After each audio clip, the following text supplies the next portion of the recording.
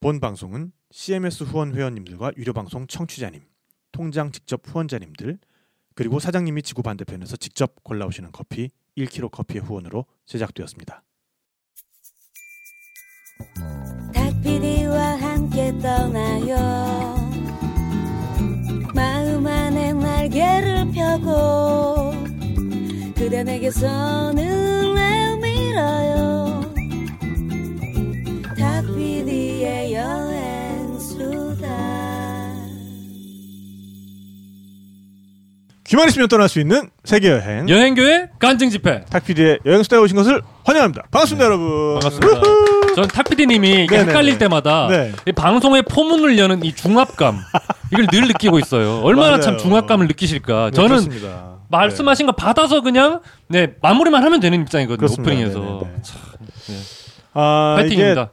어느덧 저희가 9년 차에 접어들었는데도 네. 역시나 늘 그 첫 마디를 띄는 거는 네. 참 쉽지가 않은 것 같습니다. 그렇습니다. 네. 항상 이렇게 처음 시작하는 그런 마음으로 네네네. 함께한다는 이런 좋은 네네. 의미 아니겠습니까, 여러분? 그렇습니다. 네네. 네. 자, 어쨌든 오늘도 이렇게 일요일 오후에 저희 탁PD 여행수다 라이브 함께 해주시는 많은 분들께 감사드리고요. 네. 네, 오늘 방송이야말로 아까 저희가 오프닝 시작하기 전에 전 오프닝, 프리 오프닝에서 잠깐 말씀을 드렸습니다만, 프렐류드라고 하죠. 네. 프렐류드에서 잠깐 말씀을 드렸습니다만, 진정으로 탁PD 여행수다가 네. 어떤 종합 엔터테인먼트 방송으로 네. 거듭나는 계기다. 네. 왜냐하면 그런 방송이 되기 위해서는 이 연예 관계자들이 나와서 네. 본인이 새로 시작한 뭐 드라마, 네. 뭐 영화 네. 이런 걸 홍보해야 이제 진정한 어떤 네. 그런 작품이 되는 거거든요. 아, 그렇습니다. 네. 맞습니다. 네. 저는 이분들이 나오신다고 했을 때, 네네네. 드디어 네. 우리가 라디오스타의 아성을 뛰어넘을 수 있겠구나. 네네네. 예, 그런 생각을 했습니다. 그렇습니다. 네네. 네. 그래서 정말 많이 기대를 좀 해주시면 네네. 좋을 것 같고요. 이분들이 오시기 전에 제가 또 준비해 놓은 저희 1kg 커피 네. 그리고 비타민샵의 네. 각종 제품들. 오늘은 네. 특히나 모든 출연자들이 네. 다 남자이기 때문에 네. 저희들에게 꼭 필요한 거를 제가 또 준비를 해놨죠. 또 여기 네네네. 또 그린스, 맨스, 멀티 네네네. 이런 거 맨스. 그리고 예. 아무래도 다 남자다 보니까 예. 네. 요게 필요하죠. 예. 네. 생유산균 말고 저쪽에. 네네네. 바로 이겁니다. 예. 네. 실리마린. 실리마린. 아니, 실리마린은 제가 늘 애정하는 겁니다. 지금 제가 2통 더 샀어요. 제가 지금 저기다가 저만 먹으려고 숨겨놓고서는 안 꺼내놨는데요. 너무한다. 네, 북미 인디언들의 지혜에서 지혜. 네, 우리가 알아낸 전립선에 좋은 소팔메토 그리고 전립선. 철새들의 에너지원이죠. 네. 옥타코사놀. 이게 네. 합쳐진 왔습니다. 코사놀 제품. 소팔코사놀. 제가 헤매고 있으니까 우리 김태형 PD가 네. 소팔코사놀 바로 갖다 주면서 카메라로 바로 잡아버리네요. 네. 그렇습니다. 네, 이번에 나우푸드에서 야심차게 내놓은 소팔메토 앤 옥타코사놀. 네. 남자는 자신감이 쌩쌩하고 지구력이 쌩쌩하면 참 좋아. 이게 이런 걸 먹어줘야. 그렇습니다. 제가 이제 막 40줄에 접어들었잖아요. 네네네. 이게 미리미리 데뷔한 사람에게만 그 영광의 40대를 맞을 수 있다. 뭐 이런 걸 제가 정말 뼈저리게 느끼고 있거든요. 그러니까 형님들이 늘 30대 때 미리 챙겨라. 그런 이야기를 저는 왜 허투루 들었는지 모르겠어요. 그렇습니다. 네, 그러니까 여러분들 지금 여기 청취자분들 연령대가 다양하잖아요. 그러니까 그 30대, 20대 그 청취자분들께서도 미리 챙겨 드시면은 저 같은 40대를 맞이하지 않습니다, 여러분.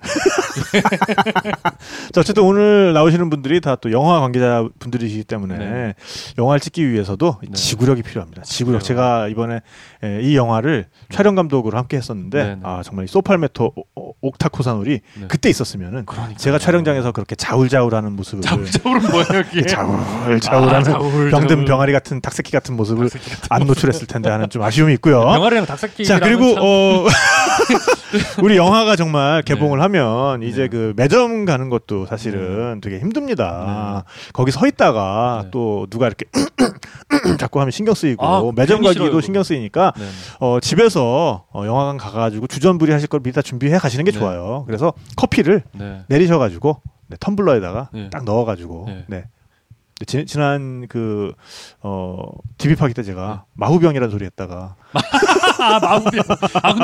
근데 제가 참 초치는 것 같아 죄송한데 제가 찾아봤거든요. 사실 그때 DB파기 녹음하고 영화관에서 뭘 못 먹더라고요 요새. 아예 못 먹는 거예요. 아예 못 먹는데요. 집에서 싸간 커피도 집에서 가면 그러니까 그렇구나. 이게 카페인이 네네네. 제가 찾아보니까 한 1시간 섭취하고 1시간쯤 있으면 그렇구나. 효과가 나타나기 시작한대요. 네네네. 그러니까 집에서 한 잔 딱 내려서 확 드시고 카페인을 많이 먹으면 화장실 가고 싶어지잖아요. 아니면은 텀블러에 넣어가지고 가셔가지고 아니면 가시는 길에 버스 안에서 이렇게 드시면서 거기도 안 돼. 그것도 안 돼. 죄송합니다. 그것도 안 돼요.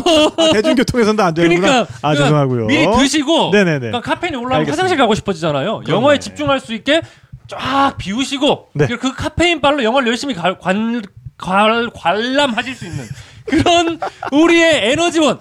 예, 우리 정신적 에너지원이 바로 1kg 커피. 그렇습니다. 여기에 있습니다. 네. 지금 예. 그런 되게 약간 부끄러운 말씀을 드리고 있는데 광변 혼란스럽다님께서 5,000원 정말 혼란스러운 슈퍼챗을 쏴주셨고요. 네, 역시 여러분들은 저희를 사랑으로 보듬어 주시는 것 같아요. 네, 그리고 백 감독님, 손 배우님 동네에서 많이 봤고 너무 기대가 된다고. 네, 그렇습니다. 오늘 나오시는 분들이 인천스텔라의 백승기 감독님과 손희용 배우니까 많이 기대해 주시고요.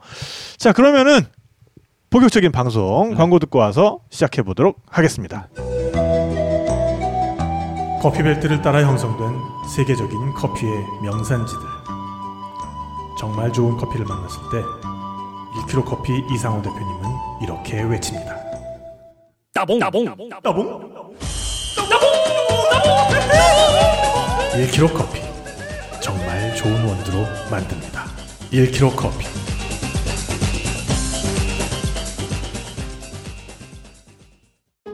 비타민이 필요할 땐 비타민샵 우리 가족 건강관리 비타민샵 검색창에 지금 비타민샵 자, 오늘의 게스트 크리스토퍼 놀란 감독도 놀란 크리스토퍼 놀란 감독이 깜짝 놀란. 네, 그렇습니다. 정말 한국 SF의 금자탑. 네, 승리호를 승리할 유일한 작품.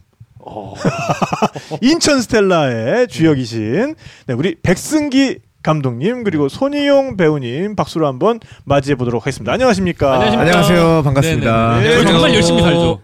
진짜 열심히 살죠. 진짜. 보기 좋습니다. 예. 아까 광고를 하고 있는데 배우님이랑 감독님께서 흐뭇하게 바라보시는 거 보고 오늘 열심히 살고 있구나. 이게 참 보면은 그냥 팟캐스트만 할 때는 이런 시선 같은 거 사실 별로 신경을 안 쓰고 그냥 이렇게 계속 그냥 막 우리 할 말 하는데 유튜브로 하게 되니까 이분들이 이제 카메라에는 그동안 안 나오고 옆에서 계속 저희를 쳐다보기만 하잖아요. 근데 그 시선이 이렇게 느껴지는데 정말 신기한 동물 보듯이 약간 보기 좋았습니다. 네, 감사합니다. 힘이 납니다. 자, 먼저 어쨌든 우리 여행수다 시청자 및 청취자 여러분들을 위해서 카메라를 보시면서 인사 한 말씀 해주시죠. 네, 반갑습니다. 방금 소개받은 인천에서 영화를 만들고 있는 이번에 인천스텔라라는 대작으로 돌아온 백승기입니다. 반갑습니다. 반갑습니다. 네. 자, 그리고 네, 안녕하세요. 대작 인천스텔라에서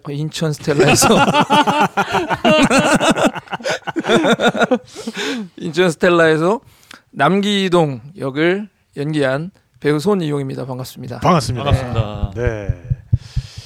자, 이 두 분 정말 이제 좀 있으면 개봉입니다. 인천스텔라 3월 25일부터 개봉하죠. 예, 맞습니다. 3월 25일. 네, 3월 25일. 그래서 무려 독립영화 치고는 굉장히 많은 개봉관입니다. 100개의 개봉관. 100개가 네네. 그래서 그 개봉관들의 이제 영화 걸리기 시작하면 이분들 이제 뭐 모시고 싶어도 못 모십니다. 그러니까요. 지금 정말 좋은 기회로 제가 이런 분들을 맞이하고 좀 이따 사인 하나 해주시고 저한테 가시면 정말 올 한 해 한국 영화계가 가장 주목할 수밖에 없는 두 분을 제가 지금 이렇게 입도선매 선점했습니다. 선점. 그러니까 이 방송이 이제 영화 딱 개봉하고 나면은 미친 듯이 조회수가 오른다는 거 아니에요? 그렇습니다. 네네네. 그래서 광배는 혼란스럽다님께서 오늘 광고는 유난히 혼란스럽다. 늘 혼란스러운데. 그리고 타다 토슬레이님께서는 마후병이 왜요? 네, 마후병이 왜? 우리가 쓰는 용어인데, 정겨운 우리. 저는 근데 처음 들었다라는 거. 도대체 마후병이 뭘까, 저는? 마후병은 보온병의 옛말, 고어죠, 고어. 네, 그렇습니다. 고어. 네. 그리고 범죄유키님께서, 인천 영화계의 산증인께서 오셨다. 그렇습니다. 진짜, 인천 영화계의 독립 영화에서는 정말 산 증인이라고 해도 과언이 아니죠. 아직 살아 있는 아직 살아 있는 증인입니다. 범죄키님이 주로 약간 뭐 증인 이런 거 좋아하셔가지고 살아 있는 증인 이런 거. 자 그러면은 물론 우리 인천 영화계에 대해서 관심이 있으신 분들 내지는 한국 독립영화에 대해서 관심이 있으신 분들은 모를 수가 없는 분들인데 그렇지만 또 우리 여행수다 청취자분들은 잘 모르실 수도 있으니까 본인 소개들을 좀 간단하게나마 해주시면 좋을 것 같습니다. 인천에서 영화를 만들고 있고요. 네네. 그리고 원래는 이제 저희가 영화를 전공을 하지 않았습니다. 네네. 그냥 이제 어렸을 때 꿈이었던 영화를 너무 하고 싶어가지고 정말 주먹구구식으로 조그만 캠코더를 한 대 사서 이제 시작한 작은 영화사죠. 그렇게 시작해서 현재는 이제 2014년도에 개봉한 스토구 그리고 2016년도에 개봉한 시발놈 인류의 시작. 시발점놈. 네, 그렇죠. 시발점이 된 사람. 여기에서 시발은 시발 택시의 그렇죠. 시발과 똑같은 거죠. 네네네. 인류의 기원을 다루고 있습니다. 그런 이제 대작이죠. 그거랑 그리고 이제 오늘도 평화로운 중고나라 사기 사건 제 실제 이야기를 다룬 영화 오늘도 평화로운 그리고 이번에 이제 인천스텔라까지 총 4편의 영화를 모두 부천국제 판타스틱 영화제에서 상영을 하고 그리고 모두 다 개봉을 하는 기염을 토한 토해버렸습니다. 영화를 제 몸 안에서 토해버렸습니다. 영화를 4편이나 토한 한국 C급 영화계의 거장 백승기입니다. 영광입니다. 제가 영광입니다. 저 같은 경우는 수토구를 되게 재밌게 봤어요. 감사합니다. 그래서 전 보면서 사실 그 생각했어요. 미친? 뭐야 이게? 그럴 수 있습니다. 되게 재밌게 봐가지고 저는 그래서 이분 정말 재밌다라고만 생각하고 있었는데 이렇게 탁 PD님이 갑자기 무슨 자기 영화 촬영을 하게 됐대요. 이게 어떤 분이에요? 감독님이 어떤 분이에요? 그런데 백승기 감독님이라고 그러길래 어디서 많이 들어봤는데 이분. 그런데 알고 봤다면 그 스토그의 감독님이셨다라는 거죠. 맞습니다. 깜짝 놀랐어요 저는. 제가 이제 예전 작품들은 아무래도 너무 저예산이다 보니까 뭐 스토그가 제작비가 500만 원, 이제 나머지 것도 막 1,000만 원, 이제 이런 수준이다 보니까 그 전에는 다 제가 직접 찍었어요. 그러다가 이제 사람들이 반응이 이게 영화냐 이제 이런 반응이 막 나오면서 이제 이거 영화다 막 싸우고 멱살잡이하고 막 서로 관객이랑 막 멱살잡이하고 막 하다가 그게 진짜 락커죠. 락커라면은 그러다가 이제 이번 영화는 조금 저희가 이제 인천영상위원회로부터 제작비를 많이 받았습니다. 크리스토퍼 놀란 감독의 인터스텔라가 1억 6,500만 달러예요. 우리나라 돈으로 한 1조가 넘어가는데 1억 6,500만 달러니까 인천영상위원회에서 백승희 감독님 이번에 인천스텔라 찍는데 제작비 얼추 맞춰줘야 되지 않겠느냐 해가지고 무려 이제 5만 달러. 5만 달러. 엄청난 거죠. 엄청 큰 돈이에요, 사실은. 5만 달러면 이제 우리는 또 한 6천만 원 정도 되는데 고민 많이 했습니다. 이거를 갖고 영화를 찍어야 되는데 잠깐 비트코인에 넣었다가 제작비를 2배, 3배 불릴 수 있을 것 같은데 뭐 이런 유혹도 받고 아니면 아파트 하나 분양 어떻게 땡겨가지고 뭐 이렇게 좀 돈을 불릴 기회다. 저한테 목돈이 생긴 이례적인 경우니까. 그래서 고민 많이 하다가 혹시 잘못될까봐 열심히 영화 만들자 하면서 이번 영화는 제작비가 크니까 퀄리티를 높여야 된다. 일단 촬영 감독님부터 우리가 실력 있는 분으로 구하자 하고 이제 찾다가 우리나라에 있는 많은 촬영 감독님들 중에서 이제 최종적으로 이분이 맞다. 딱 해서 이제 저희가 컨택한 게 탁피디님이시죠. 탁피디님 그런 존재였군요. 지금 크리스토퍼 놀란 감독이 정말 제일 먼저 놀란 게 탁피디님이었네요. 그러니까 그렇습니다. 네. 그렇구나. 놀란 감독님이 여러 개 놀랐는데 그 중에 이제 그 부분에서 또 놀랐죠. 저희 이제 라인업 보더니 촬영 거기 딱 카메라에 이제 탁피디 써 있는 거 보고 놀란 감독님이 탁피디 딱 이제 이러면서 바로 미스터 탁. 미스터 탁. 오 마이 갓. 제가 한국의 어떤 크리스토퍼 도올 이 촬영이라는 것은 이렇게 하면 안 되는 거야. 이게 한국에 잘했어. 그래서 우리 크리스토퍼 도올 감독을 살려서 잘 촬영해 주셨죠. 도올 감독님인 거죠? 그러니까 그렇습니다. 크리스토퍼 도올 감독님. 네, 크리스토퍼 도올입니다. 지금. 네네. 자, 우리 지금 백 감독님 자기 소개하다 좀 길어졌는데 네네. 우리 손 배우도. 네. 네. 우리 사실 백 감독님은 지난번에 소개하라면서요 지금. 그러니까 잠깐만 있어봐. 우리 그 백 감독님은 여행수다에 인천 맛집 전문가로 한번 나왔었어요. 네네네. 지난번에 우리가 인천 가서 만들었을 때. 맞아요. 인천에서 동인천에서 했을 특집 때. 방송. 네. 그래서 우리 손 배우야말로 정말로 여행수다 진짜 최초 출연입니다. 네네네. 맞습니다. 네네네. 예. 안녕하세요. 저는 여행수다 최초 출연한 손이용이고요. 저는 영화를 어쨌든 백승기 감독님께서 아까 설명해주신 그 영화들을 다 촬영을 함께 하게 됐습니다. 모두 함께 했죠. 어떻게 하다 보니까 정말로 페르소나죠. 네네네. 예, 뭐 페르소나인지 페로몬인지 뭐 알 수는 없지만 괜찮으세요 지금? 페르소나라 불리는 거에도 괜찮으세요 지금? 페르시아 왕자. 페르시아 왕자. 제가 아까 말씀드렸다시피 패버릴까 보다 그냥 뭐 이런 거. 패버릴까.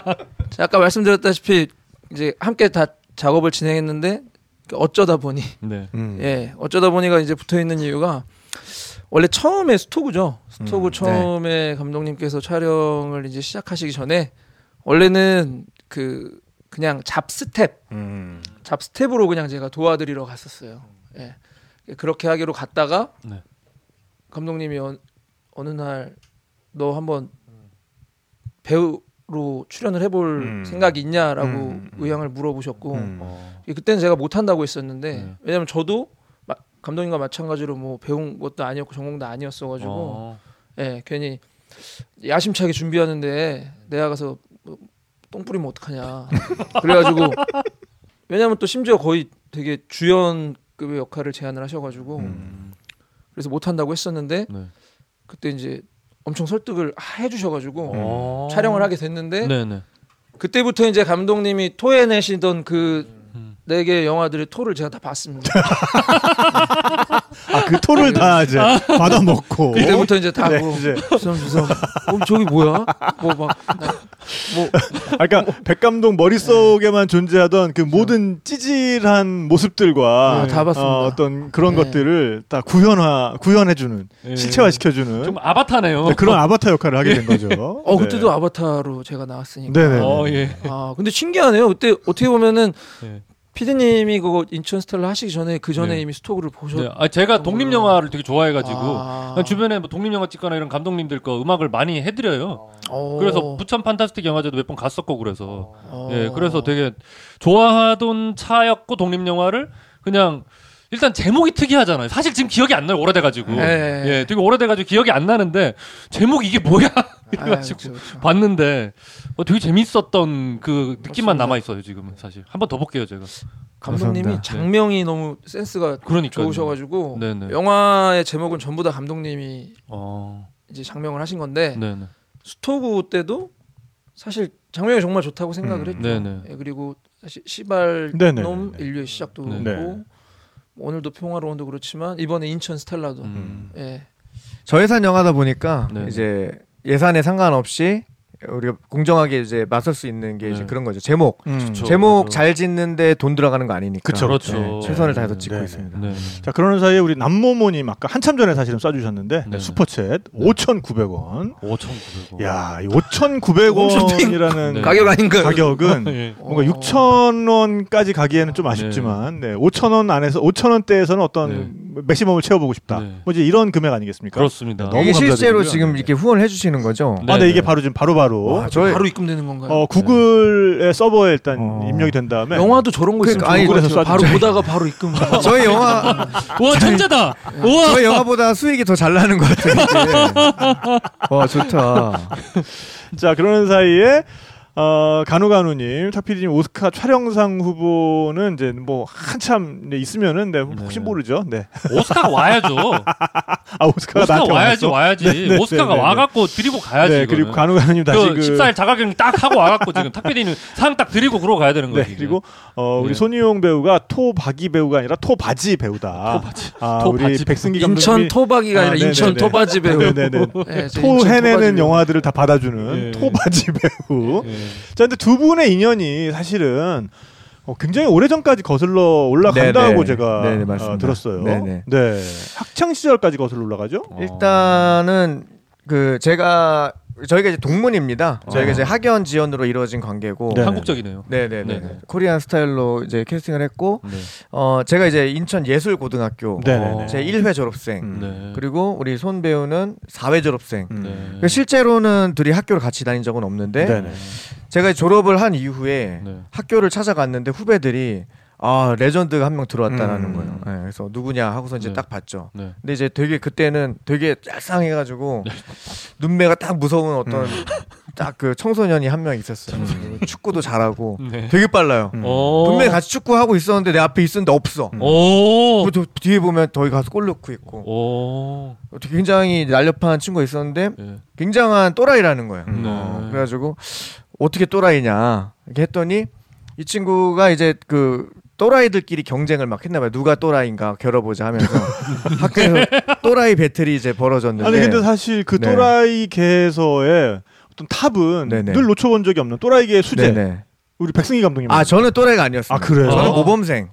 저는 정규 학생 회장. 저는 이제 그런 캐릭터고 이 친구가 또라이, 또라이죠. LI. 저는 LI. 근데 이제 그 또라이끼리 자웅을 겨뤘나 봐요. 그래서 일기토를 막 하는데 일기토를 막 토해내는데 이제 어떤 또라이가 이 친구보다 한 학년 위의 또라이가 내가 이 정도까지 또라이다를 보여주기 위해서 사람들 보는 앞에서 이제 바지 내리고 똥을 눈 것 같더라고요. 뭐라고요? 뭐? 공개 변을 공개 변론이 아니라 그냥 공개 변. 공개 변을 한 거죠. 공개 변을 한 거예요. 와 이거는 그래서 이제 그 사람들이 이건 아무도 못 이긴다. 역시 네가 최고다 하는데 우리 그 신입 또라이가 들어와서 잠깐만요. 제가 지금 잠깐 생각해내기로는 그걸 이길 수 있으려면 그렇죠. 벗고선 똥 싸는 것까지 한 다음에 그 위에 자기 앉아야 될 것 같은데. 아닙니다. 그러면요? 똥을 먹었습니다. 네? 이게 그러니까 그 전설이란 게 그렇잖아요. 원래 있던 사건이 막 부풀어지면서 이게 되게 크게 이렇게 사람들에게 뭐 그렇게 전달되는 경우가 있는데 그게 아니라 똥을 먹었습니다. 먹었다라는 게 그러니까 리얼 팩트. 그렇죠. 아니 오로지 그 이기겠다는 일념으로 그 하나로. 아니 맛있어서 먹진 않았을 것 같은데. 말씀은 하시는데 이런 거 얘기해도 되는 거야? 아니 뭐 저야 뭐 말하고 있는데 제가 뭐 이럴 수는 없으니까 뭐 그냥 듣긴 하는데 뭐 잠깐만요. 어쨌든 몇 시죠? 뭐 점심시간 아니죠? 저희 이거 팩트입니까? 왜냐면 이거 얘기할 줄 몰랐어요. 근데 뭐 어차피 했는데 그 라이브죠?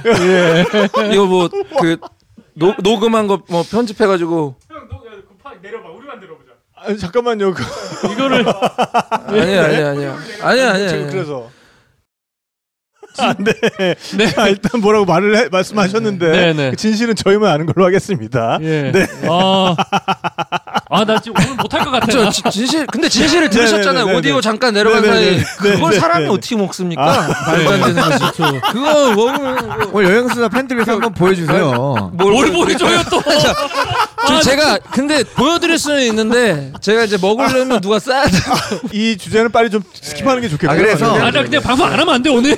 그래서 이제 제가 좀 눈여겨보고 있었죠. 그래서 저 친구는 언젠가 그걸 먹는 걸 눈여겨보고 있었다고요? 언젠간 저 친구는 이제 뭔가 되게 귀한 인재로 이제 제가 등용될 수 있겠구나 이제 눈여겨보고 있었는데 나중에 이제 무슨 삼국지 장군 등용 스토리인데 근데 캐릭터를 지금 갑자기 소돔살로 120을 약간 그걸로 고어형 아니냐 고어로 갔다가 지금 그랬다가 이제 제가 나중에 영화를 준비할 무렵에 이 친구가 다시 인연이 닿아가지고 처음에 이제 스텝으로 도와주러 왔다가 그다 이제 그 영화를 제가 아까 뭐 야심차게 준비하고 있는데 자기가 뭐 좀 부담스러웠다 했는데 저는 사실 야심차게 준비하고 있지 않았어요. 그래가지고 다행히 그래서 야심차게 준비하고 있지 않고 마음 편하게 준비하고 있어서 이 친구를 딱 본 순간 캐릭터가 나온다, 보인다. 얼굴에서 뭔가 기운이 느껴진다. 이 친구 그것도 이제 제 두 번째 영화가 그 똥 먹는 장면이 있었습니다. 그래서 이거는 연기를 할 필요가 없다. 네. 대한민국 어떤 배우가 그 연기를 할 수 있겠어요. 그래서 이 사람만이 할 수 있다. 네. 그래서 이 친구를 캐스팅했는데 그 장면을 아주 정말 시원하게 너무 잘 찍어줘가지고. 네, 그거 안 되는데 지금 이 말씀을 하시는데 옆에 지금 배우님 표정이. 근데 뭐 대한민국 최고의 배우입니다. 왜냐면 그 장면은 어떤 배우가 연기했어도 그렇게 못했을 것 같아요. 똥도 먹어본 놈이 먹는다고. 그 진짜 딱 그 경험을 해봤기 때문에 나오는 완벽한 연기가 나왔습니다. 그 배우님 괜찮으시죠? 예. 지금 여기 뭐 지금 폭행 감금 이런 걸로 지금 하고 계신 거 아니죠 지금? 예. 지금 이게 자, 이럴 때는 우리 배우님 표정 좀 잡아주세요. 네. 아니 지금 느낌이 뭐냐면 이제 나가면 저 차에 가가지고 백승인 감독님이 야씨 똑바로 해. 네. 지금 자 어쨌든 그렇게 해서 이제 인연을 맺게 돼서 이렇게 영화를 하게 됐는데. 네. 그래서 처음에 하신 영화는 이제 숫호구라는 영화잖아요. 이제 그래서 백승기 감독님이 그래도 지금 이제 벌써 4편의 장편 영화를 만드셨으니까 요거는 백승기 마니아만 좀 알 수 있는 부분인데 백승기 감독님의 영화는 숫호구, 시발롬 인류의 시작, 오늘도 평화로운, 인천스텔라. 근데 이것들이 영어로 하면 모두 슈퍼 시리즈입니다. 모두 슈퍼라는 제목이 붙어 있어요. 영어 이름은. 그래서 숫호구는 슈퍼 버진. 네. 그리고 시발롬 인류의 시작은 슈퍼 오리진. 네. 그리고 오늘도 평화로운은 슈퍼 마진. 네. 그리고 이제 인천스텔라가 슈퍼노바. 네. 심지어는 이 전 영화까지는 모두 그 가군까지 지키고 있었어요. 라인까지. 네. 힙합이네요. 네. 자, 그래서 어쨌든 똑같은 게 3번 반복되면 지겨워요. 그렇죠. 적절하게 바꿔주신 거죠. 맞습니다. 네. 그래서 슈퍼 버진, 숫호구 그거는 본인의 거의 자전적인 이야기잖아요. 그 영화가 이제 그 슈퍼 버진이라고 나온 게 주인공이 이제 연애를 잘 못하는 캐릭터예요. 연애를 한 번도 안 해본 정말 그 숫의 상태의 호구인데. 그래서 이제 숫호구인데 그러다 보니까 이제 슈퍼 버진. 버진도 그냥 버진이 아니고 진짜 정말 슈퍼 버진이다. 이런 얘기였고 제 이야기가 아니냐 많은 분들이 물으시는데 사실은 이제 99%는 제 이야기가 맞습니다만 근데 그 영화를 촬영할 당시에 많은 분들이 나중에 욕을 듣고 좀 배신감 느꼈다 하는 게 숫은 아니었습니다. 제가. 호구는 맞는데 숫은 아니었습니다. 그러면 버진은 아닌 거네요. 그러니까. 그렇죠. 버진은 아니었습니다. 그래서 많은 분들이 숫호구인 줄 알았는데 숫이 아니었다고 하니까 그냥 슈퍼이기만 한 거예요. 그래서 배신감 느꼈는데 근데 호구는 맞았어요. 그래서 연애도 잘 못했고 또 정말 많은 이제 연애를 하기 위해서 많은 또 희생과 대가를 치러야 했고 뭐 그러다 보니까 이제 제 이야기는 한 99% 정도는 맞았다. 네. 1% 빼고는 다 내 얘기다. 다 내 얘기였다. 네.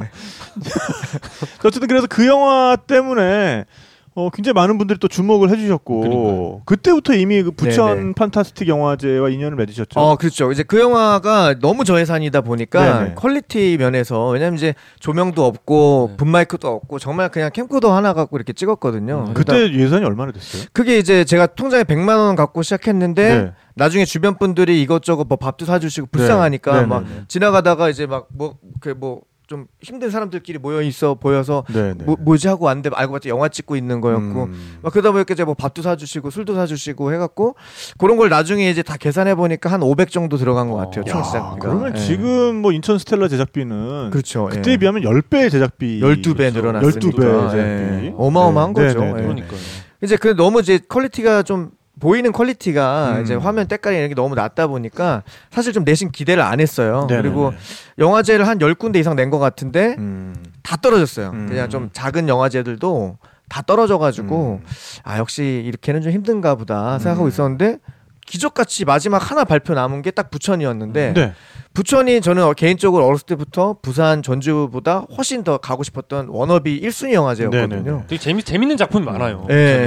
근데 이제 부천에서 연락이 딱 온 순간 정말 온몸에 소름이 돋으면서 야, 진짜 그 기적 같은 일이 일어난 거죠. 그때를 이제 시작으로 뭔가 부천에서도 심지어 상도 줬습니다. 그때 한국 최고의 독립 영화상에게 주어지는 지금 이제 작품상 같은 건데 후지 필름 이터널상이라고 이제 다음 영화로 필름을 그러니까 영화 찍으라고 필름을 줘요. 16,000피트의 필름을 주는데 그 상도 저희가 받고 그때부터 후지 필름이랑 인연이 좀 있으셨네요. 그렇습니다. 사실은 제가 계속해서 저희 그 방랑음악회도 그렇고 후지 필름 일렉트로닉스 코리아랑 저희가 관계가 좀 계속 좋은 관계가 유지되고 있어가지고 이번 그 인천스텔라 영화 때도 후지필름 코리아에서 카메라를 또 지원을 해주셨거든요. 카메라랑 렌즈랑. 그때부터 이미 좀 뭔가 백 감독님이랑은 후지필름이랑은 또 연관이 있었네요. 그러니까. 네네네. 후지산을 한번 올라야겠네요. 그거 이제 좀 코로나 좀 없어지면 같이 오르죠. 그래서 어쨌든 그때 이제 영화가 뭔가 내가 다음 영화를 만들 수 있겠구나 이런 느낌이면 하고 딱 느낌을 받으셨을 것 같아요. 그렇죠. 그래서 이제 그 필름을 보고서는 이걸로 어떻게 영화를 찍어야 되나. 근데 이제 필름을 쓰려면 필름 카메라도 있어야 되고. 그렇죠. 그게 또 한두 푼이 아니죠. 동반돼야 되는 장비가 또 많더라고요. 되게 크던데요, 또 필름 카메라. 그렇죠. 그래서 이제 그거를 중고나라에 팔았죠. 필름을. 중고나라에 팔았습니다. 팔아가지고 이제 그걸 이제 수익을 남겨서 그걸로 이제 또 다음 작품을 준비했죠. 근데 그 다음 작품 총 4작품을 냈는데 부천에서 정말 감사하게도 전부 다 초청을 해주셔가지고 아주 뭐 부천과는 인연이 아주 찐합니다. 그러니까 부천 분들이 뭘 아세요. 그러니까 저는 대한민국 영화계를 이끌어 나가는 그 가장 핵심은 부천이라고 생각합니다. 저는. 저도 그렇게 생각합니다. 자, 그래서 이제 두 번째 작품이 무려 한국 독립영화 사상 어찌 보면 최초일 수도 있는 올 해외 로케를 올 해외 로케 시도했던. 아니 올 해외 로케는 아니고 일부 장면이 이제 해외 로케였는데 독립영화에서는 꽤 그래도 파격적인 해외 로케이션이었죠. 그래서 저희가 오늘 사실 뭐 이렇게 두 분을 모셨습니다만은 영화 홍보의 방점이 있다기보다는 우리 여행 팟캐스트잖아요. 그럼요. 그래서 여행 이야기를 또 해야 됩니다. 그래서 그때 떠나신 곳이 바로 저희가 이제 네팔. 그러니까 그 다음 두 번째 영화가 슈퍼 오리진이었던 거죠. 슈퍼 오리진이죠. 그 시발롬 인류의 시작이 최초의 인류에 대한 기원을 다루고 있는 영화입니다. 그러다 보니까 사실 아직까지 그런 영화가 없었어요. 우리 인류가 어떻게 시작됐는지 1호 인간에 대한 이야기를 다루고 있는 영화가 없다 보니까 이건 내가 해야겠다. 장작 그 안후의 불의 발견. 이제 그것도 이제 그 당시의 이야기긴 한데 이제 그거는 이제 1호는 아니에요. 그거는 불을 발견한 이야기. 불을 찾아서 발견한 이야기. 1호 인간 이야기는 아니에요. 그렇죠. 그건 이제 1호는 아니고 그 시대에 그 시대에 이제 그 1호 인간의 몇 대 손들의 후손들의 이야기고 저희는 진짜 완전한 오리지널 1호 인간의 이야기인데 그 인간 이제 태초의 이야기를 다루고 있다 보니까 그 촬영 로케이션이 어렵더라고요. 왜냐면 처음에는 그냥 동네 뒷산에서 우리끼리 찍으려고 했었어요. 공원 같은 데서. 근데 이제 제작비가 필름판 돈도 생기고 또 어떤 영화사에서 제작비를 지원을 해줍니다. 처음으로 제작 투자. 잘못 투자를 하셨죠. 근데 이제 대표님 죄송합니다. 아트나인 저희 N9 필름 정상진 대표님 죄송합니다. 내가 볼 때 대표님 실명 언급했다고 엄청 뭐라고 하실 것 같은데 대표 죄송합니다. 죄송합니다. 근데 너무 감사한 분이죠. 한국 영화의 진짜 미래를 위해서 시발롬 같은 영화에 제작비를 무려 스토그의 2배 1,000만 원을 딱 지원해 주신 거예요. 그래서 그 제작비가 어쨌든 계속 오르는 삶을 살고 계시네요. 근데 이제 저희한테 1,000만 원 되게 큰 돈이었거든요. 그러니까 이거를 어디 좋은 데 써야 되는데 하다 보니까 로케이션에 좀 투자를 해야겠다. 그래도 명색이 1호 인간 이야기인데 뭐 차 소리 들리고 뭐 뒤에 뭐 전봇대 보이고 막 이러면 안 되니까 아주머니들 막 박수 치고 앞으로 왔다 갔다 가시고 그러면 안 되니까 그래도 좀 이제 자연물만 있는 그런 좀 순수한 곳을 찾아보자. 국내에서 이제 찾은 게 저희가 또 인천을 고집하다 보니까 구럽도라고 하는 인천에 있는 꽤 무인도스러운 섬이 있더라고요. 그래서 거기 찾아가서 주 촬영을 대부분 하고 그리고 이제 태국, 네팔, 히말라야까지 간 거예요. 와, 대박이다. 저희가 되게 이제 기대했던 게 히말라야를 가면 그래도 정말 이제 어느 정도 올라가면 진짜 아무것도 없을 거다라고 생각하고 올라갔는데 거기도 와이파이가 터지더라고요. 그래요? 네. 그러다 보니까 전신주가 거기에도 있고 그거를 계속 피해서 찍다 보니까 나중에 이제 영화가 딱 개봉했을 때 네. 이제 사람들이 네팔 갔던 걸 모르더라고요. 네. 그쪽에 네팔이 나왔는데 분명히 네팔이 안 나온 줄 알아. 그래가지고 그 태국도 가서 이제 태국 바닷가 가서 찍었는데 다 을왕리인 줄 알고 있는 사람들이. 또 인천 분이시니까. 너무 돈이 아깝더라고요. 가서 찍었는데 그냥 을왕리에서 찍었다 막 그러니까. 그래서 그 태국 가서 똠양국도 드시고 뭐 그럼. 똠양꿍 입에 안 맞더라고요. 그래요? 아쉽다. 저는. 자, 어쨌든 뭐 이쯤에서 우리 손희용 배우 이야기도 좀 들어봐야 되는데 그 사이에 지금 또 호주에서 우리 늘 또 아껴주시는 전영민님께서 호주 달러 1.49달러 그다음에 2.99달러. 달러로 오니까 좀 있어 보이네. 숫자 선택은 늘 뭔가 이렇게 가슴 설레이게 하는. 달러 오른쪽 끝에 보면은. 저거 저한테 입금해 주셔야 될 것 같아요. 저거는 저한테 보내주신 게 맞아요. 똥아이콘. 저거는 제가 봤을 때. 그러네. 그렇죠? 그리고 또 밑에 있는 건 약간 감독 의자 같은 아이콘이 달려요. 저거는 저한테. 그러네요. 감사드리고요. 그리고 발그나이님. 네네네. 발그나이님 무려 한화로 25,000원. 너무 감사드립니다. 감사합니다. 저 지금 미나리 봐야 하는데 죄송 유유. 저희한테 왜 죄송스러우시죠? 네네. 바로 보시면 됩니다. 돈도 주셨는데. 그러니까 뭐 스포츠 쏘셨으니까 이제 됐어요. 네네. 괜찮아요. 뭔 짓을 하셔도 돼요. 너무 감사드리고요.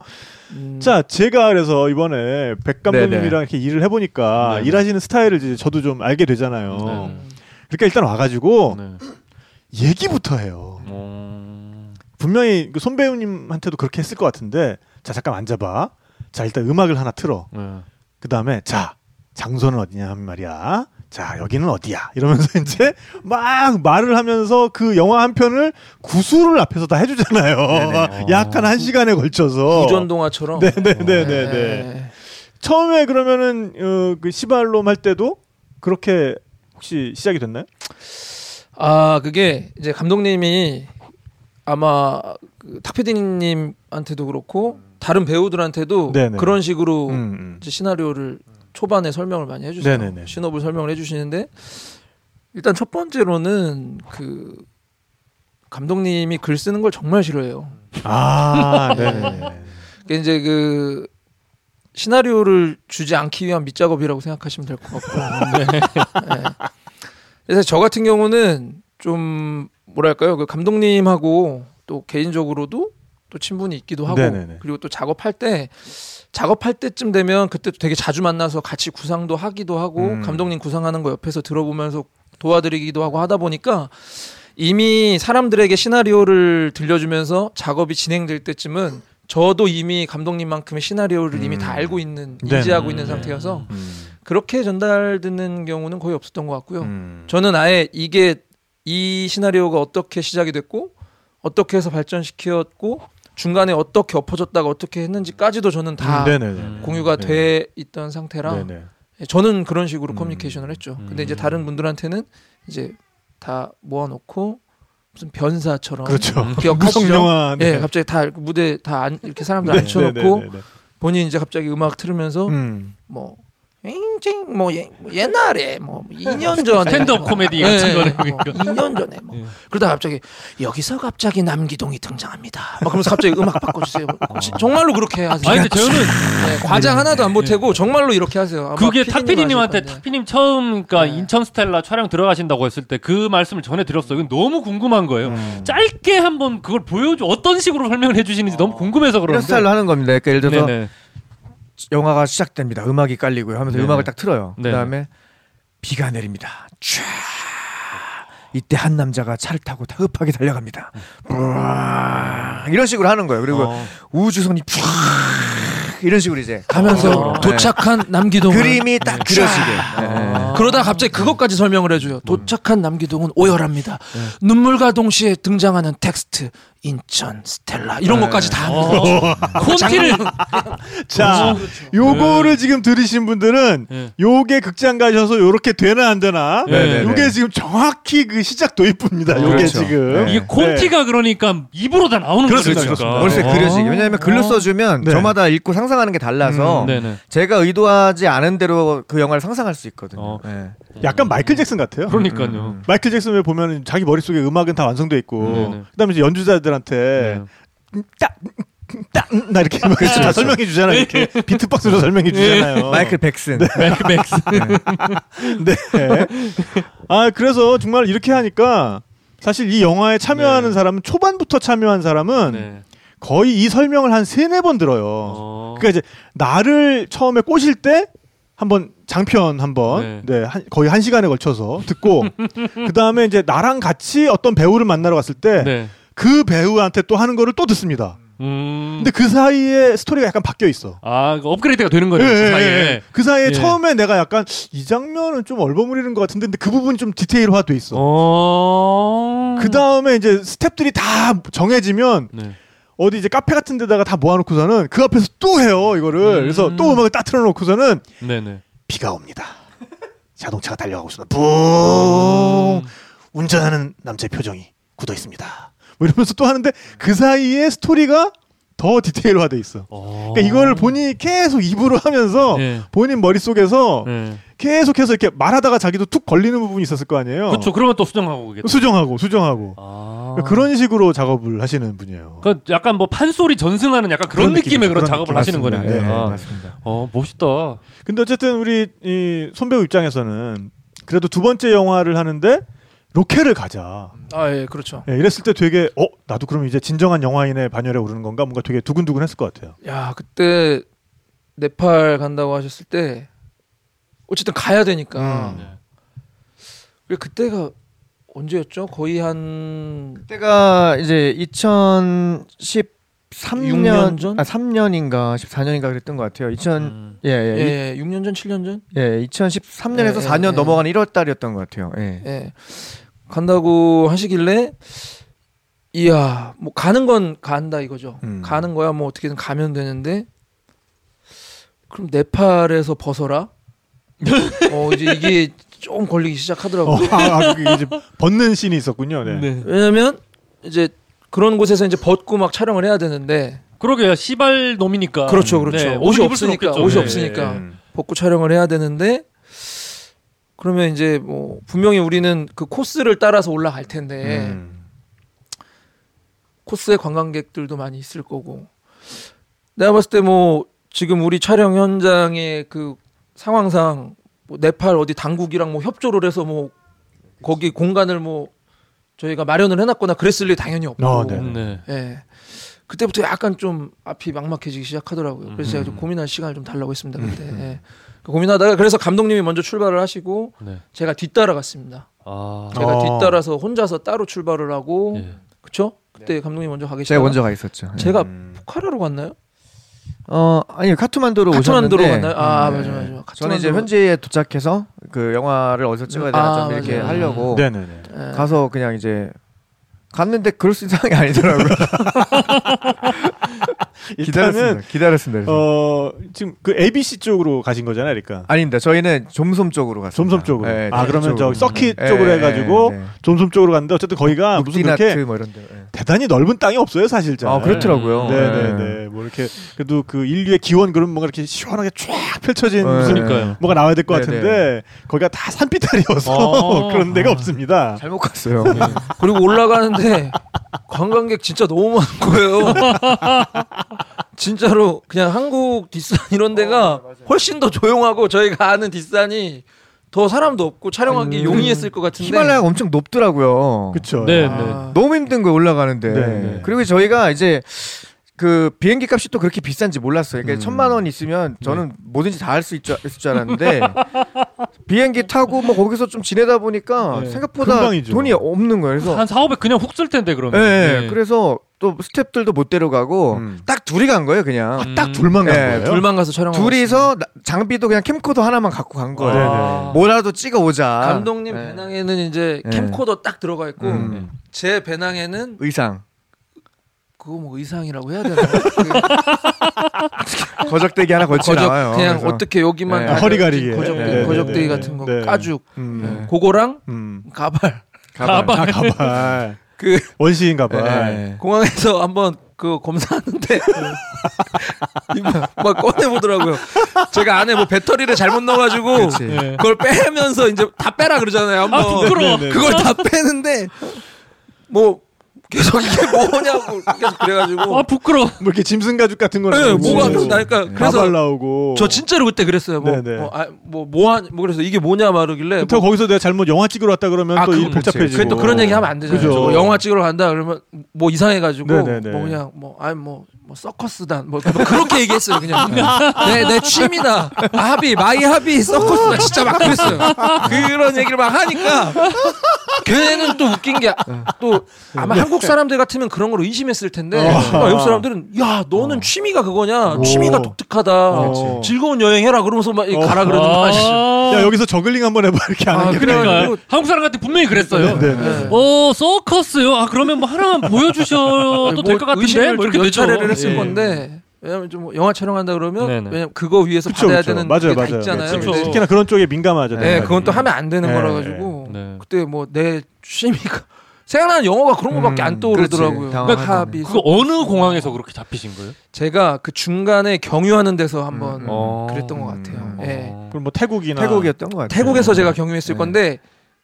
거기서 그냥 원래 경유하면 짐이 넘어가고 그쵸. 저는 그냥 제 몸만 이렇게 했다가 넘어가는데 그렇죠. 제 이름을 부르는 거예요.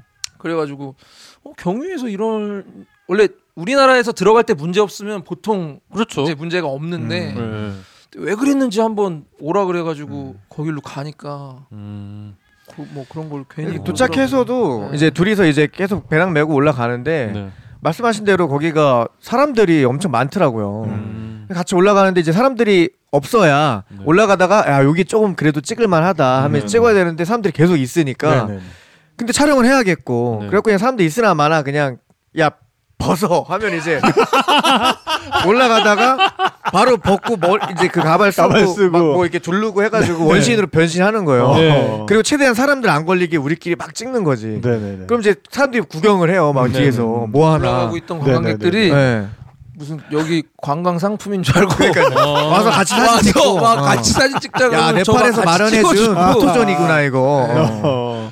아니 근데 여름에 가신 거예요, 그럼? 겨울에 갔습니다. 겨울에 갔으면 어떻게 옷을 벗고 그 촬영을 하셨어요? 엄청 추웠죠. 진짜 추웠어요. 와 세상에. 얼마 맨발인데 발가락이 터질 것 같더라고요. 왜냐면 그때 이제 바닥도 얼어 있잖아요. 그렇죠.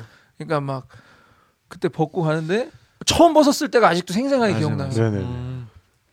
제가 그때 그래서 형한테 형 진짜 춥다. 이거 장난 아니다 그랬는데 그 후에도 촬영이 몇 번 더 했는데 사실 그때는 양호한 거였어요. 그 나중 촬영에 비하면 네팔은 진짜 양호한 거였고 왜냐면 그때 네팔 그때 저희 올라갈 때 중간에 이제 로찌에서 묵고 이렇게 올라가잖아요. 로찌도 너무 추운 거예요 자는데. 그죠 거기가. 난방 개념이 없더라고요 나라에. 난방도 거의 잘 안 돼 있고 잠도 거의 잘 못 자고 추워서. 그러니까 그 히말라야를 가실 때는 좀 잘 아는 사람이랑 같이 가셔야 됩니다. 몰랐죠. 그러니까 내 머릿속에 상상한 게 하나도 안 돼요. 그러니까 저는 이제 뭔 얘기인지 너무 알겠고 지금 왜냐하면은 보이스카우트 사람들이 그냥 이런 거 갖고 왔어요. 그냥 히말라야 그러면 딱 상상하는 게 정말 이렇게 눈 덮인 산만 있고 사람 아무도 없고 그리고 이제 거기 그래도 숙소가 있다 그러면은 최소한 무슨 스팀 같은 거 좀 들어오고 이렇게 그래도 명색이 뭐 외국 숙소인데 저기 뭐 더운 물 좀 나오겠지 뭐 싶은데 그런 거는 전혀 없고 전혀 없어요? 네 그냥 저 벽돌로 이렇게 쌓아놨고 그 틈 사이에 진흙으로 메꿔놨으면 다행이고 안 그러면 밖에 바람 숭숭 들어오고 맞아요. 그냥 다 판자 나무 판자로 다 만들어갖고 안과 밖에 의미가 없더라고요. 오히려 안이 더 추워요. 그러니까 냉기를 머금고 있어서 그러니까 너무 추워서 몸 좀 녹이자 해서 신라면을 시켰어요. 신라면이 있더라고요. 국뽕에 취해서 야 그래도 신라면 한 그릇 뜨뜻하게 먹으면은 몸 좀 풀리겠다 했는데 주문하고 한 2시간 뒤에 오더라고 라면이. 그러니까 라면 주문하면 그때서야 이제 장작을 갖고 와서 군부를 떼기 시작해가지고 한 2시간 지나야 라면이 오는데 냉라면이 차갑게 너무 힘들었어요 진짜. 진짜 고생 많이 하셨다. 고생 많이 하셨다 세상에. 진짜. 와. 자 그렇게 해가지고 이제 완성한 영화가 바로 시발롬 인류의 시작. 인류의 시작. 진짜 제가 그 영화는 아직 못 봤는데. 스티커만 봐도 정말 강렬해요. 저 사진은 봤어요. 네네 궁금하신 분들은 한번 그 구글에서 찾아보시면은 정말 강렬한 스틸들이 있습니다. 네. 자 그런 와중에 또 우리 자크 전님께서 2.99 호주 달러. 이분 오늘 그 아이콘도 굉장히 신경 써서 선택해주고 계시네요. 그러니까 비하인드 더 씬스. 네네네네. 뒷이야기. 뒷이야기. 지금 저거 뭐라 그러죠? 저거 슬레이트. 네네네네. 그리고 루드비코님 편견 없는 네팔 크크크. 네. 헝그리 스피릿님 취존. 그렇죠. 그러니까 특히나 이제 거기가 태국이었으니까 그 짐 걸린 데가 그렇게 짐 검사하는 분이 이렇게 하다가 가발 보고서는 오해를 받을 수 있겠네. you hobbies there? 정말 진짜. I have same hobby.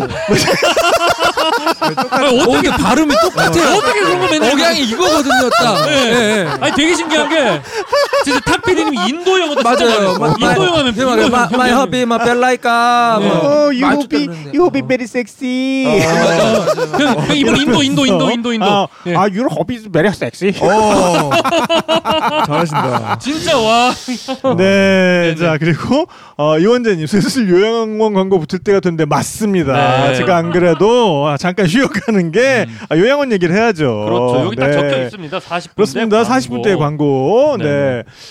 정말로 숙소라는 게 이렇게 바람이 막 숭숭 들어오고 우풍 쐬고 이러면은 정말 안 되죠. 네, 우리가 정말 머무는 곳은 내 집처럼 편안해야 됩니다. 네, 내 집처럼 편안한 요양원, 네, 일영에 있는 예가 요양원이죠. 휴머니투드 케어를 실천하고 있는 요양원입니다. 네, 정말 우리 어르신들을 관리의 대상, 보호의 대상으로만 여기는 게 아니라 어르신들께서 계시는 동안 아주 행복하게 인권까지 놓치지 않고 신경 써드리는 그런 요양원이고요.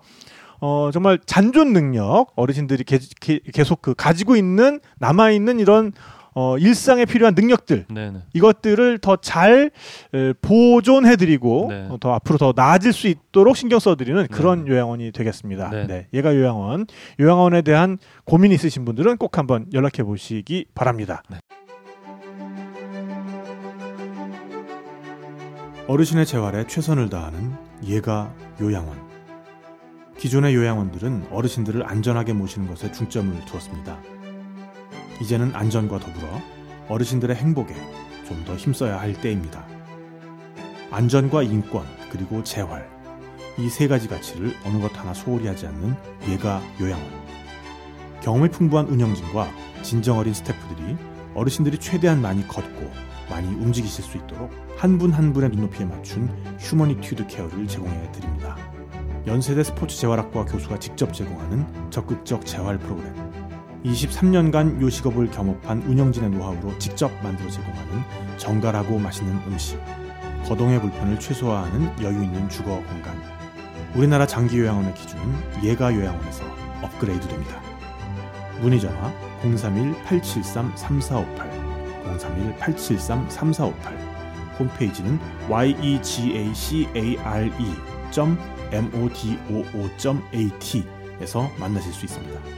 예가 요양원은 구파발역 20분 거리, 경기도 양주시 일영에 있습니다. 예가 요양원.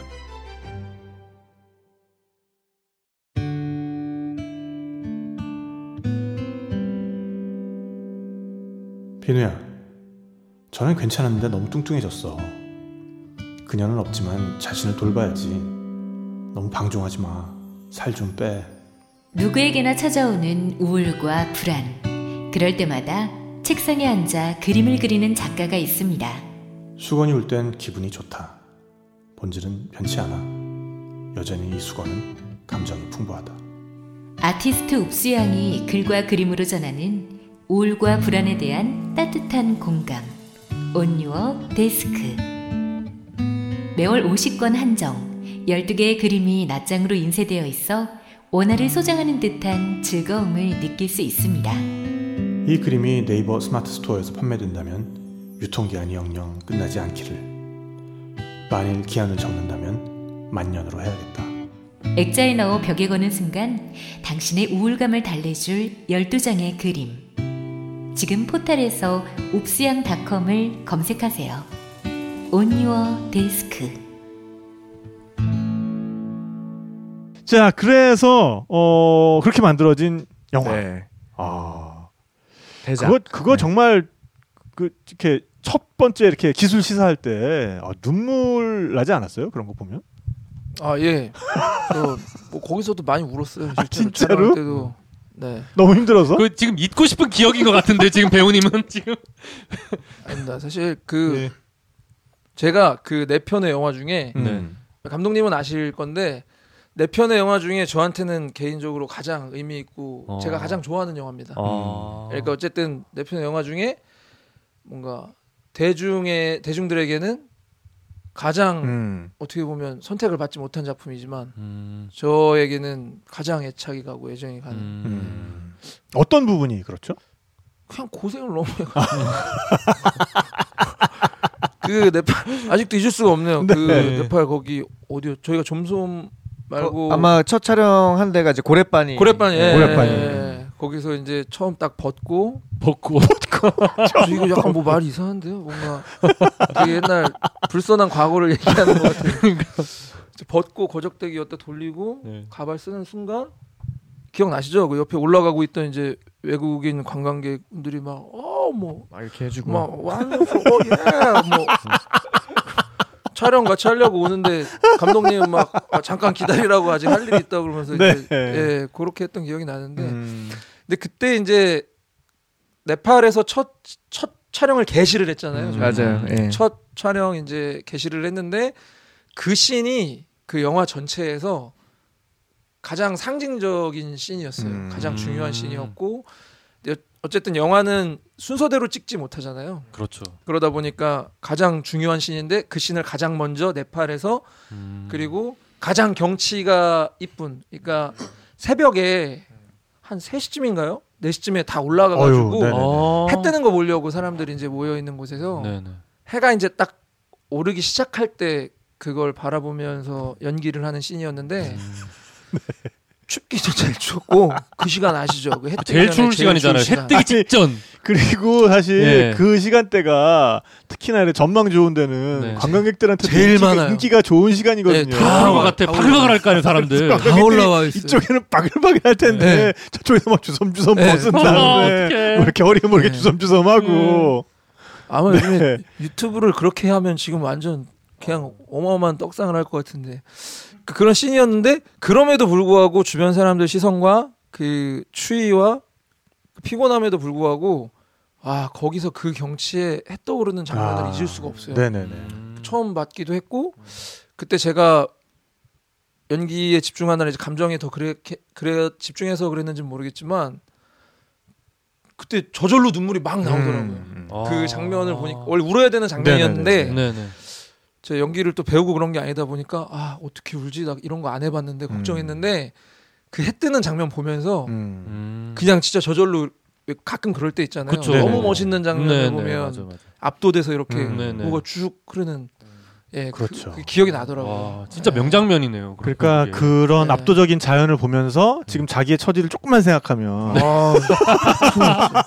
바로 눈물이 그냥 펑펑펑 이게 뭐야 이게 사실 제가 좀 방송이고 이래서 그래서 울었을 수도 있어요. 내가 지금 여기 어머니가 보시면 이걸 어머니가 보시면 뭐라 그러실까. 저는 너무 좋았어요. 찍다가 기대를 안 했는데 갑자기 눈물을 쫙 흘리길래 운다? 야 이거 우네 하면서 이제 우네라니. 그래서 제가 봤을 땐 충분히 컷을 딴 것 같은데 컷을 안 하는 거예요. 계속 안 끊고 계속 하고 있는데 어디까지 우나 보자 한번. 근데 그때는 잊을 수가 없습니다. 그 장면도 잊을 수가 없고 너무 멋있었고 너무 좋았죠. 자, 근데 그래서 이번에 나온 영화 인천스텔라 이거를 또 많은 분들이 좀 오해를 하시는 게 인터스텔라 따라한 거 아니냐. 이름부터 인터스텔라와 너무 흡사하다. 그리고 뭔가 그 우주로 간 아버지와 그를 그리는 딸, 뭐 이런 설정도 인터스텔라 그대로 그냥 뭐 이거 오마주냐 이렇게 오해하시는 분들이 많은데 이게 사실은 오해죠. 오해입니다. 완벽한 오해고요. 따라했냐가 아니고 이제 사실은 뭐 따라한 것처럼 보일 수밖에 없는 상황이었다고 생각해요. 여러모로. 근데 이제 좀 억울한 게 저희가 이제 그 당시에 인터스텔라가 2014년에 개봉했거든요. 근데 저희가 그 당시에는 2014년 1월에 네팔에 가서 촬영을 하다가 밤에 이제 너무 추우니까 이제 그 네팔 전통주 술 같은 걸 막 먹었었어요. 럭시. 여기 럭시. 있는데 있다가 맛 좀 볼래요? 이제 럭시를 막 먹고 취해가지고 둘이 몸은 힘들지만 기분이 좋더라고요. 이렇게까지 이런데 와서 우리가 이렇게 영화를 찍는다니 사실 자체가. 그래서 둘이 이제 옥상에 올라갔죠. 옥상에 올라가서 취해서 올라갔는데 별이 너무 예쁜 거예요. 깨끗하고. 그래서 이제 거기 옥상에 누워서 추운데도 그냥 바닥에 둘이 대자로 누워가지고 밤하늘을 보고 있는데 진짜 우주에 떠 있는 느낌이 딱 들더라고요. 아, 거긴 그럴만하죠. 네, 정말 그렇더라고요. 네. 저는 이제 거기 자주 가봤으니까 지금 무슨 말씀하시는지 딱 알겠는데 금은밤이 되면은 정말 그냥 올라가서 그런데 딱 누워 있으면 별이랑 나밖에 없고 맞아요. 그 별들이 나한테 쏟아지는 것 같고 그리고 별똥별이 지구 위에 그렇게 많이 떨어진다는 거를 히말라야 가면 알 수 있어요. 정말 거의 한 2, 3분의 하나, 5분의 하나 꼭 떨어져요. 네네네. 그래서 저는 막 떨어지길래 내가 취했나 했는데 이제 실제 그때 떨어지는 거예요.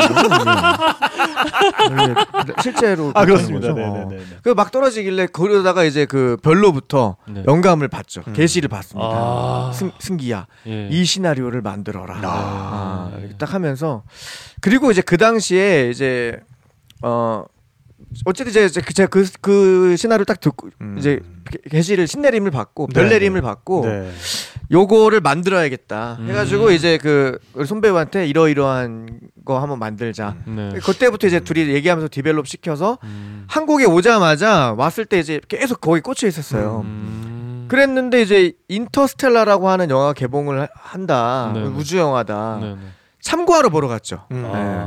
비슷하게 이제 어쨌든 우주 영화니까 우주 영화 어떻게 만드는지 봐야 되니까 보러 갔다가 주저앉았습니다. 내용이 똑같은 거예요. 우리가 생각한 거랑 내용이 똑같은 거야. 야, 이거는 빼박이다. 이건 무조건 오해 받을 수밖에 없다. 그놈이 그놈이 괜히 그 인셉션 그런 영화 만든 놈이 아니야. 그러니까요. 머릿속으로 침투하는 법을 알고 있는 거야. 그러니까. 아니면 거기 우리 옆방에 있었을 수도 있어. 그럴 수도 있어. 들었을 수도 있어. 때마침 휴가 오셨다가 우리 숙소 바로 옆칸에서 딱 듣고 있다가 마침 또 거기 한국어 통역을 할 줄 아는 사람도 있었고. 그렇지. 옆에서 He said star and father die and go black hole 막 이렇게 딱 듣고 있다가 논란이 듣고 있다가 오케이. We go interstellar 이러면서 이제 딱 한 거지. 그 옆방에 양복 입고 있던 외국인 한 명 있어. 그 놈이었네. 그것도 모르고 낮에 이렇게 지나가면서 이렇게 따봉 했던 그 사람 그 양반이었어. 쓱 웃고 지나갔을 거예요 분명히. 보고. 그래가지고 저희가 이제 충격을 받죠. 충격을 받아서 야 요거는 접는 게 맞다라고 해서 이제 접었습니다. 사실은 접었다가 몇 년이 지나고 나서 또 계속 여운이 남는 거예요. 왜냐면 아깝잖아요. 우리도 상상했는데 똑같이 생각했는데 이제 먼저 만드셨으니까. 그럼 처음에 생각했던 그 네팔에서 생각했던 원안에 뭔가 아버지와 딸 그리고 뭐 블랙홀 이런 개념이 나와요? 아버지와 아들이었어요. 아버지와 아들. 네, 그때는 아버지와 아들이었고. 근데 이번엔 왜 아버지와 딸이에요? 그거는 이제 그 우리 손배우가 아들 역할 하기에 그 사이에 나이를 너무 많이 먹은 거예요. 아버지가 되신 거예요, 그 대신? 대신 아버지가 되면서 그럼 이왕 가는 거 딸로 가자. 우리 영화 너무 남자 배우들이 너무 많은 것 같아요. 그러니까 또 아버지 딸이 좀 더 애틋해요, 또 보면. 그래서 느낌이 또. 그럼 그렇게 이왕 가는 거 똑같이 가자. 제목도 똑같이 가고 그냥 자매품으로 가자. 그 영화는 미국인들 나오고 우리는 한국인들 나오고 외국어 영화네요. 그러니까. 그렇죠. 같은 영화인데 그냥 이제 뭐 출연지만 조금 국가만 좀 다른 그렇게 갔죠. 그러니까 뭐 이름도 사실 인터스텔라는 그 별과 별 사이 성간이란 뜻이고 근데 여기서 이제 인천스텔라는 사람인의 하늘천. 그렇죠. 사람이 곧 하늘이요 우주다. 홍익인간 정신이에요. 그렇죠.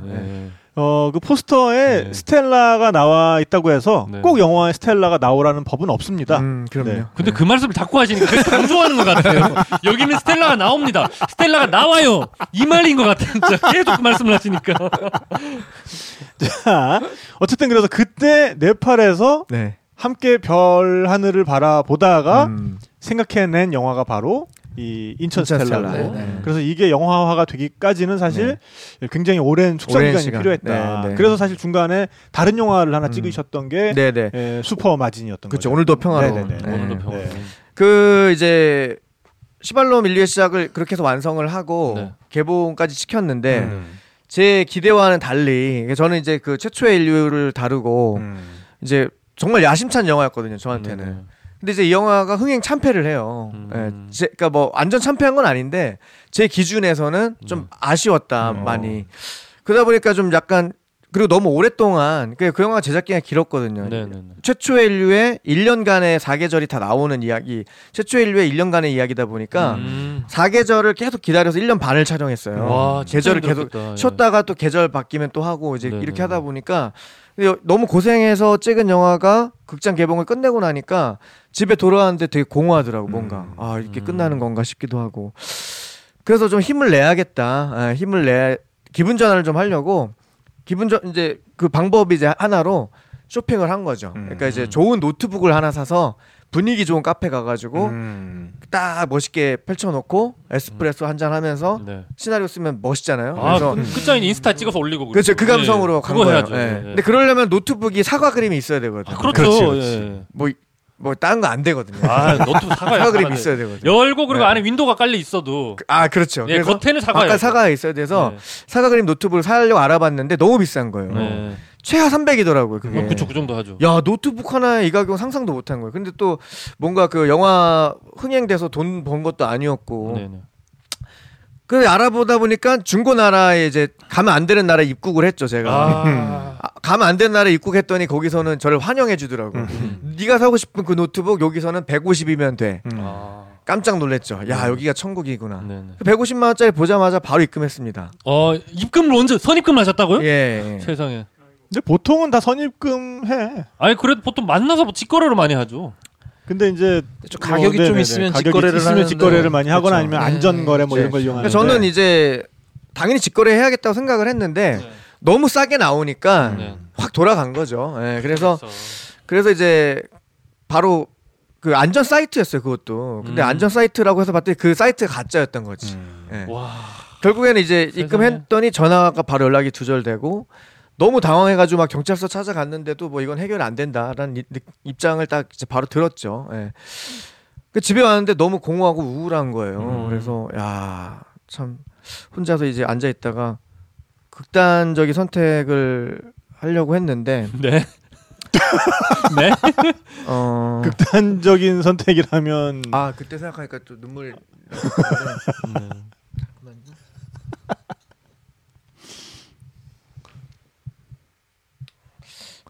극단적인 선택을 하려고 했죠. 그래서 결국엔 극단적인 선택을 합니다 그때. 그 진짜 비싼 소고기 사 먹었어요. 평소에 못 먹던 그런 거지. 평소에 못 먹던. 왜냐면 동네 제일 소고기는 꼭 누가 사줘야 먹는다라는 그 소신이 있었는데 제 돈으로 소고기를 사 먹는 극단적인 선택을 하죠. 그러면서 이제 힘을 냅니다. 먹고서 이제 힘을 내서 그래. 150만 원 때문에 내가 극단적인 선택을 했는데 이미 해버렸어 극단적인 선택을. 이 소고기 값은 해야 되지 않겠네. 그렇죠. 그래서 파이팅. 근데 그때 감독님이 야 가자 소고기 먹자. 제가 막 어떻게 하려고 그러는 거예요. 내가 살게. 엄청 말렸어요. 그러지 마세요. 소고기는 다른 사람한테 연락하세요. 근데 아니 지금 바로 먹어야겠다고. 가야 되겠어. 가자. 그때 아직도 생생합니다. 근데 이제 결국에는 그래서 힘을 냅니다. 그래서 힘을 내서 이 이야기를 우리가 전화위복시키자. 이 스토리를 영화로 만들자. 그래서 영화 감독이 150만 원짜리 노트북 사기를 당해서 복수를 하러 직접 범인들을 찾아 중국까지 떠나는 이야기. 이걸 이제 영화로 만들기로 결심을 하죠. 그 영화가 바로 오늘도 평화로운이란 영화였고요. 그 영화에 대한 이야기를 조금 더 우리가 나눠봤으면 하는데 그건 이제 2부에서 나눠보도록 하고 1부는 지금 이 정도면 마무리를 해야 될 것 같아서요. 그러는 사이에 또 강기용님 5,000원 너무 감사드리고요. 간우간우님 4,900원 너무 감사드립니다. 영화보다 오늘 좀 낫네요. 너무 좋다 이거. 갑자기 영화 하는 거에 그 회의감이 드는데 이거. 받아요 우리도 영화 하면서. 그 몇천만 원씩 써갖고 계속 그 돈 불태우고 있었는데 저희 수익이 0원이거든요. 근데 야, 이거 아니죠. 그래도 저 들어오네, 이제 극장 개봉을 하면은 반응이 엄청날 겁니다. 네네. 자, 그러는 사이 우리 광고주님 또 다녀가셨고요. 고혁진님 바로 광고 타임에 들어오셔가지고 감사합니다. 네, 이렇게 실시간 모니터링 해주시는 거 저희 좋습니다. 저희도 이렇게 해주셔야 게으름 피지 않고 더 열심히 살거든요. 이게 자칫 잘못하면 이게 광고란 거는 자칫 잘못하면 이게 제가 나태해질 수가 있거든요. 네네네.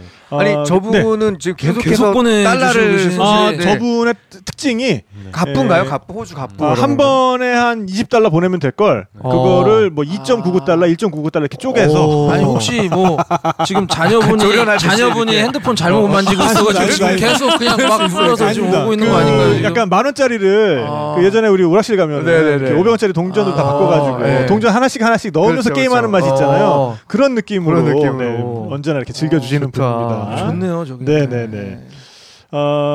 그리고 조병철님께서 어제 애들 인셉션을 보여줬더니 정말 확 들어오네요. 네, 이해가 딱 가셨다는 말씀이고 범죄이키님 아무리 어문길 선생님도 그 의상 상태 거적대기 하나로는 히말라야 등반은 불가능할 것 같다고. 범죄이키 저분 아까부터 좀 너무 TMI인데 강퇴시킬 수 없나요? 이렇게 좀. 저기 앉아 있는 분인가요? 네, 저 옆에 있는데 자꾸 신경 쓰이네요, 진짜. 오늘 매니저로 오신 분인데 여기서도 강퇴시킬 수 없네. 매니저로 오신 분인데 저분이 그 고향 선배시죠? 아니에요. 그냥 아는 사람이에요. 그냥 선배도 아니고 그냥 어쩌다 알게 된 사람인데 자꾸 따라오겠다. 저분이 지금 탐정 사무소를 하고 계시대요. 네네 그렇다고. 네 그런데 저분이 그때 우리 영화 촬영할 때 잠깐 오셔가지고 본인만 아는 무슨 좋은 장소를 알려주시겠다고. 가시더니 길을 잃어버리시는 거예요. 네? 그때 우리 스텝이 그래도 한 20명 따라오고 있었는데 그래서 저분 때문에 촬영 일정이 굉장히 지체되면서 그리고 저분을 그때 현장에 불러오셨던 우리 감독님께서 굉장히 곤란해하셨던 그 사건을 조사하다가 길을 잃고 싶으시면은 저 탐정팀 부르시면 됩니다. 아니, 그러니까 내가 어떤 위기에 처했을 때 더 깊은 위기에 직면하고 싶으면 이제 맡기는 거죠. 내가 바닥을 한번 찍어봐야겠다 이럴 때 극단적인 선택을 하고 싶다. 나도 내 돈으로 소고기를 사 먹어보고 싶다. 그러면 이제 저분을 찾아가서 사건 의뢰를 하면 되거든요. 근데 문제는 저분 찾아가면 소고기 집도 못 찾아갑니다.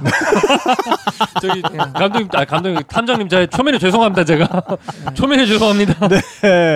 아이고 네 하여간 본인 동네에서 길도 못 찾으시는데 탐정사무소를 내셔가지고 제가 참 걱정 많이 됩니다. 네, 자, 그리고 아까 중간에 지금 우리 백 감독님 작품 시청하는 거에 대해서 아까 글 올려주셨던 분이 계셨는데, 네, 이뿅뿅님께서 지금 물어보시네요. 온라인 시청이 가능한지. 네, 온라인 시청 가능하죠 지금. 예, 온라인에서 구매해서 보실 수 있고요.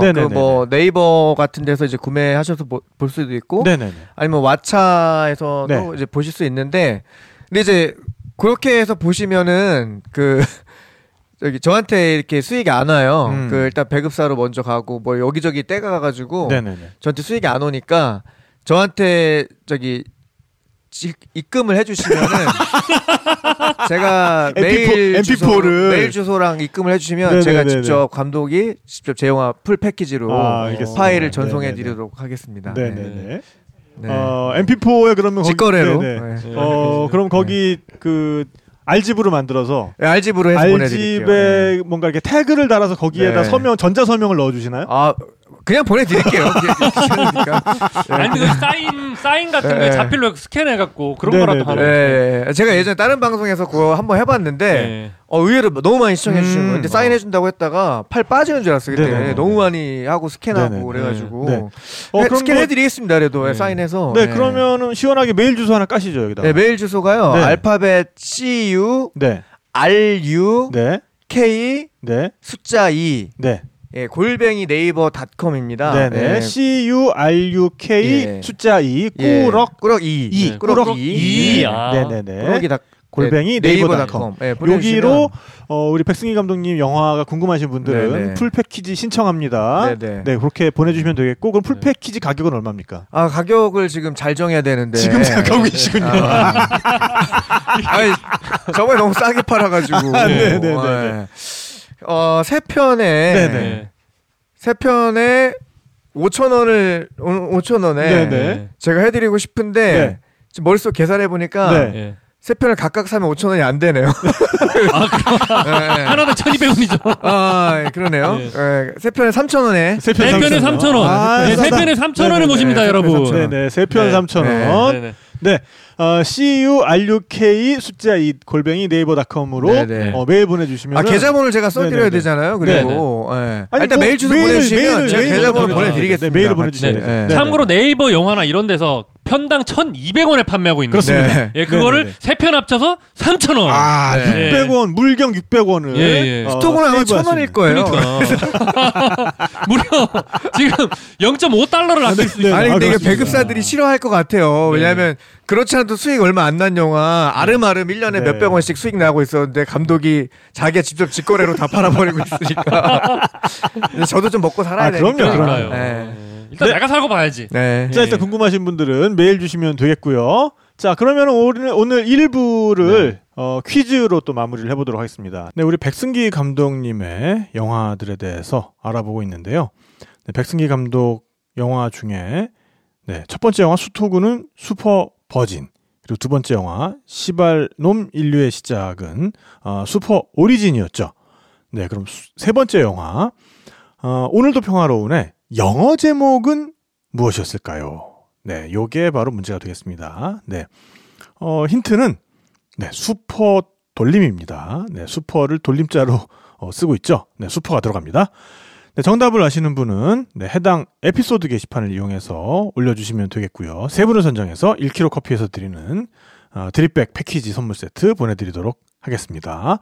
네, 답을 맞추신 지 한 달이 안 되신 분은 조금만 자제해 주시면 더 많은 분들한테 기회가 돌아갈 수 있을 것 같습니다. 자, 그럼 1부는 이렇게 저희가 마무리를 하도록 하고요. 네네. 2부에서 그러면은 3월 25일 개봉하는 정말 우리 백승기 감독님의 사실 촬영 끝난 지는 오래됐죠. 편집 끝난 지도 심지어 오래됐습니다. 하지만 올해 개봉하는 신작 인천스텔라 이야기 좀 더 나눠볼 수 있도록 하겠습니다. 오늘 정말 너무 재밌네요. 그러니까요. 네네. 저는 지금 영혼이 빠져서 전 도망치고 싶거든요. 지금 도망치고 싶어요. 네. 자, 그럼 저희는 잠깐 도망쳤다가 다시 오도록 하겠습니다. 2부에서 만나요. 감사합니다. 안녕. 감사합니다. 탁PD의 여행수다와 함께한 시간 어떠셨어요? 구독하기, 별점 주기, 댓글 달기, 후원하기로 응원해주세요. 탁PD의 여행수다는 청취자분들의 여행을 응원합니다.